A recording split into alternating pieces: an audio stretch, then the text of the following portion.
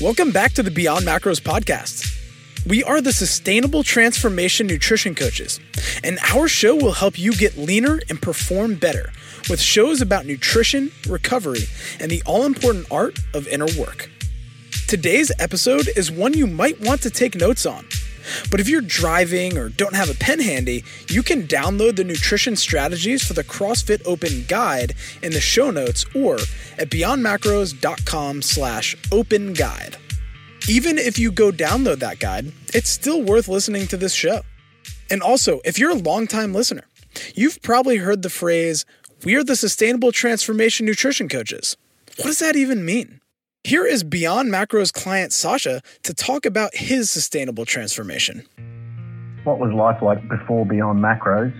I used to weigh and measure everything, and my guessing game was pretty bad. I thought it was pretty good, but I soon realised that I was off. I didn't really see a lot of changes in my performance or my body.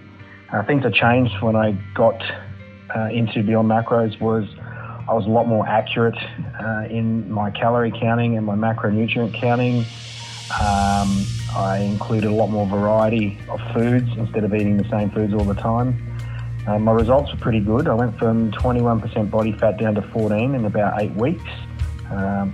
Lost about 5 kilos of weight and gained a couple of kilos of muscle. In the long run, the things I'll take away from being with Beyond Macros is more carbs were good for me. Energy levels got better. I felt better, slept better. I'll make sure I always have a variety of different foods instead of eating the same foods. And my guessing game has improved with my eyeball compared to what it was before I started. The experience was really good. I learned a lot from it, and I'd recommend it to anyone who wanted to give it a go. So let's talk about the CrossFit Open. 2 weeks ago, we heard from Michael Kaziu in episode 69 about his process going from CrossFit Games competitor to diversifying his buckets that make him feel fulfilled outside of fitness. And in that episode I mentioned, I know this is the first year a lot of people are not doing the Open, or at least not doing it officially. But let's face it, it's still fun to perform your best and improve in the Open year over year. So this episode will be all about how you can use nutrition to maximize your performance over the last 3 workouts of the 2019 Open. The topics I will cover in this episode include how to fuel the day before your Open workout, how to fuel the day of your Open workout, depending on what time of day you complete it, how to recover from an Open workout, and how to refuel for any repeat attempts you might do, as well as which supplements can help maximize your Open performance. First things first, let's talk about the type of workouts and efforts that the Open requires to establish why I am making these recommendations. High-intensity CrossFit Open workouts in the 5 to 20-minute time domain, typical of the Open, will heavily use carbohydrates that are stored in your muscles, called glycogen, for fuel. It's important that you make sure you have enough carbs stored in your muscles to put up your best score and sustain your effort throughout the workout.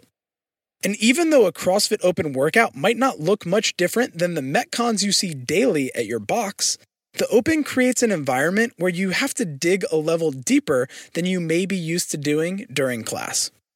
Even though the total work you've done during the Open workout might not be much different than a typical day, you will want to fuel differently for that type of all-out effort and take steps to properly recover, especially if you're repeating your efforts. So let's talk about how to top up your fuel tank the day before you attempt the Open workout. If you are on a fat loss plan, start by increasing your calories by about 20 to 25% to get to your maximum weight maintenance calories. Eat these maximum weight maintenance calories the day before you plan to complete the Open workout instead of your normal fat loss macros. You can also determine how many carbs you should be eating by either multiplying your body weight in pounds by 2 or body weight in kilograms by 4.4, and that is the total number of grams of carbohydrates that you can eat before an Open workout. This isn't a carb load per se, but it will put more fuel in the tank than you usually have on a fat loss plan. You can eat this extra carbohydrate using a mixture of mostly starches, so things like sweet potato, rice, oats, and some fruit. Those are going to be your best whole food carb sources. If you're about a 150-pound person, this would look like eating 300 grams of carbohydrate the day before the open workout. So in terms of food, what that might look like is just over a cup and a half of a dense carb like rice at each meal for 3 meals, plus about 3 pieces of fruit throughout the day, and maybe one more fist-sized portion of your choice of carbohydrate containing food at some other point the day before. If eating this level of carbohydrate would put you over your maintenance calorie totals, you can drop your fats the day before the open workout to compensate. And if you're not worried about fat loss and you just want to perform your best, you can do a minor carb load the day before the open workout, but in almost all cases, that's unnecessary. The reason I say that is because a true single-day carb load involves consuming 8 to 10 grams of carbohydrate per kilogram of body weight, which is roughly 3.6 to 4.5 grams per pound. For a 150-pound person, that would be about 540 to 675 grams of carbohydrate you'd have to consume the day before. And this is a great strategy if you have a multi-event competition, a longer obstacle course or endurance race, but it's really unnecessary for about a 20-minute maximum open workout. Where carb loading might help during the open, if your goal is performance, is if you plan to get additional training in on the day that you complete the open workout, and you don't want to just be completely buggered out. And the other reason that you might do a carb load is if you plan to repeat the workout before the deadline closes, and you want to make sure that you are both recovered and fueled. If you do want to get your carbs up the day before the open workout with a performance goal, but don't want to go to the extreme of a carb load, you can be less extreme with your carb intake and eat about 5 to 7 grams per kilogram or 2.3 to 3.2 grams per pound instead of doing that full carb load. Now let's talk about how to approach your nutrition on the day of the open workout. On the day of your first open workout attempt, the way that you fuel yourself depends on what time of day you plan to complete the workout. If you do the open workout first thing in the morning, consider adding extra carbs the night before you go to bed to put fuel in the tank. When you wake up, drink about 8 ounces or 250 milliliters of juice or do a carb powder and some water, ideally about 1 hour before you complete the workout. If you will do the open workout in the middle of the day, front load your carbs and calories. What I mean by that is eat more of your day's carbs early in the day. Get as many as you can in all the way up to the 2 hours prior to when you complete the open workout.